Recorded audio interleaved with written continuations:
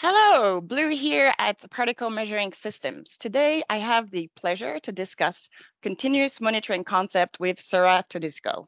Sarah is an advisory documentation specialist at Particle Measuring Systems. She has a scientific background in medical, biotechnology, and molecular medicine. She has been on the advisory team for 2 years, first as an advisory analyst and currently as an advisory documentation specialist. Her role is focused on supporting the team to issue and apply the microbiome approach and strategy for pharmaceutical companies worldwide, environmental monitoring, trend analysis, and sterility assurance basic training. She is skilled with the knowledge of GMP and quality assurance. She also collaborates with training and coaching activities for the team and customers. Hello, Sarah. How are you?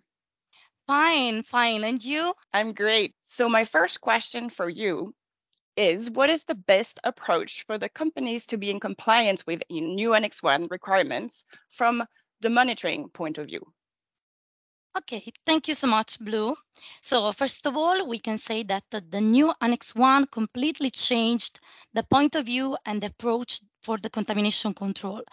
With the new Annex 1, it's very important to have a holistic approach, which means having both kinds of monitoring systems, so total and viable particles. In the past, these two methods were often considered separately, but now it's very important to compare all the data because the holistic approach is really the base of a best practice in the pharmaceutical company, and because in this way you will have a complete overview of the contamination in your environment. The second point is about the continuous monitoring. In fact, if you read the section 9 of the Annex 1, you'll find there is a focus on clean rooms and on the concept of the continuous monitoring in aseptic environments. This means monitoring operations should be undertaken for the full duration of the critical processes, and so that all intervention, transient events, and any system deterioration are captured. Last but not least, there is another point to discuss from the monitoring point of view, and so the possibility to choose between the continuous monitoring methods, settle plates or activate. The choice is not mandatory, but it's a proposal of a new mindset compared with the past, and this means a lot of benefits for the company in terms of monitoring procedures and costs to monitor. So these are the main points that the companies needs to follow to be in compliance with the new Annex 1. Okay, so what are the differences between passive settle plates and active air sampling? Okay, there are many differences between these two sampling methods. For sure, the main point is the methods themselves. Passive air consists of the exposure of the settle plates to the air. So this is not a quantitative method, but only a qualitative method because it is based on the gravitational fall of the potential microorganisms that for sure we can identify, but we cannot say how is the real amount in the air. On the contrary, active air sampling is based on a defined quantity of air aspirated, and so it's also a quantitative method because allow also to calculate the number of microorganisms according to a defined volume. But not only that, one of the most important is that activate is a validable sampling method by controlling the key parameter, the growth capability by growth promotion test, the aspiration flow rate, and the dehydration of the agar.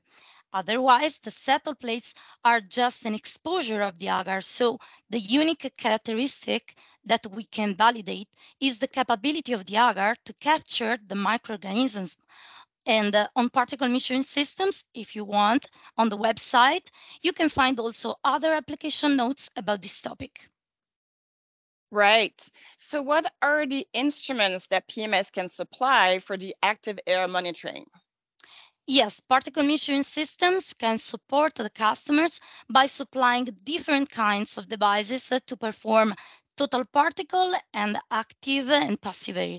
For the microbial monitoring, the active air sampling systems are, for example, MiniCapt Pro, that it's a remote microbial air sampler, or MiniCapt Mobile, BioCap single use, that is a single-use system, and the BioCap impactor for the remote system, it's a stainless steel system. And of course, particle measuring systems offers data analyst particle counter software too. But the choice between these devices depends on the evaluation of business risk, quality risk, and customer requirements. So the sales department of our company lead the customers to the best choice for their environment. Okay, so what about the validation of the BioCap single use? How does PMS support the customer? And also, is there a guideline to define the steps of the validation strategy for this device? Okay, yes, the validation step is very, very important. And for the customer, when decide to install a device, so for example, like BioCap single use. And so the validation of these systems is a customized validation on customer environment, time of sampling, use conditions, and so on. So it's very, very important that each customer define and study a specific validation protocol referred to the device in use. So please consider this point as a recommendation and keep in mind the Annex 15 and the Section 2.6. About the BioCap single use, the strategy needs to demonstrate that the device performs according to your specific use conditions. And as an advisory team, we can support the customers to choose the best validation strategy, and the particle measuring systems can share a validation dossier where the customers can find many key information on the device, for example, on the BioCap single use and its validation process. And as I mentioned in the paper, you can find on the website a particle measuring system case study on a single-use device performance after 4 hours continuous sampling, for example. Okay, so is it possible to do a risk assessment document to establish or study the best monitoring frequencies and conditions? And also, could PMS advisory groups support companies in this type of documentation? Absolutely, yes, Bloom. It is recommended within the Annex 1. Each monitoring plan should be documented and justified with a strong scientific rationale within a risk assessment.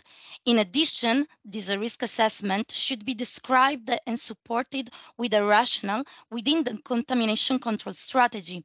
Of course, each monitoring plan is specific for each company, so a customization is mandatory. Usually, a study of monitoring plan starts with the process understanding to understand better, for example, the process flow, the material flow, the personal flow, and so on. So the first step is to understand what are the possible areas that could be critical from the contamination point of view, and so could they represent a risk, a real risk of contamination for the process and also for the product. Then it's possible to define the potential sampling points locations, and after these, using, for example, different tools, it's possible also to define the different level of risk, high level of risk, medium level, or low level for each potential sampling points. Once data points and the risk levels are described, it's also possible to define the frequencies of monitoring according to the critical areas, internal procedures of the company, for example, and so on. And as an advisory team, we are here to help customers to understand what the strategic and better solution for their company is to improve or make a strong monitoring plan. This support includes 3 different steps. At first, the meeting with the customer and the scheduling of the visit on site. The second step is our jumble walk at the customer plant to see and evaluate together the initial situation. And the next step, collect information and share our knowledge with the customers. The third step is the sharing of a risk assessment draft that the customer will review and comments with us to align all the points of view and finalize the document as the best. If some of our attendees need help, don't hesitate to contact us, of course. Wonderful. Thank you so much for your time today, Sarah. Thank you, Blue. Bye.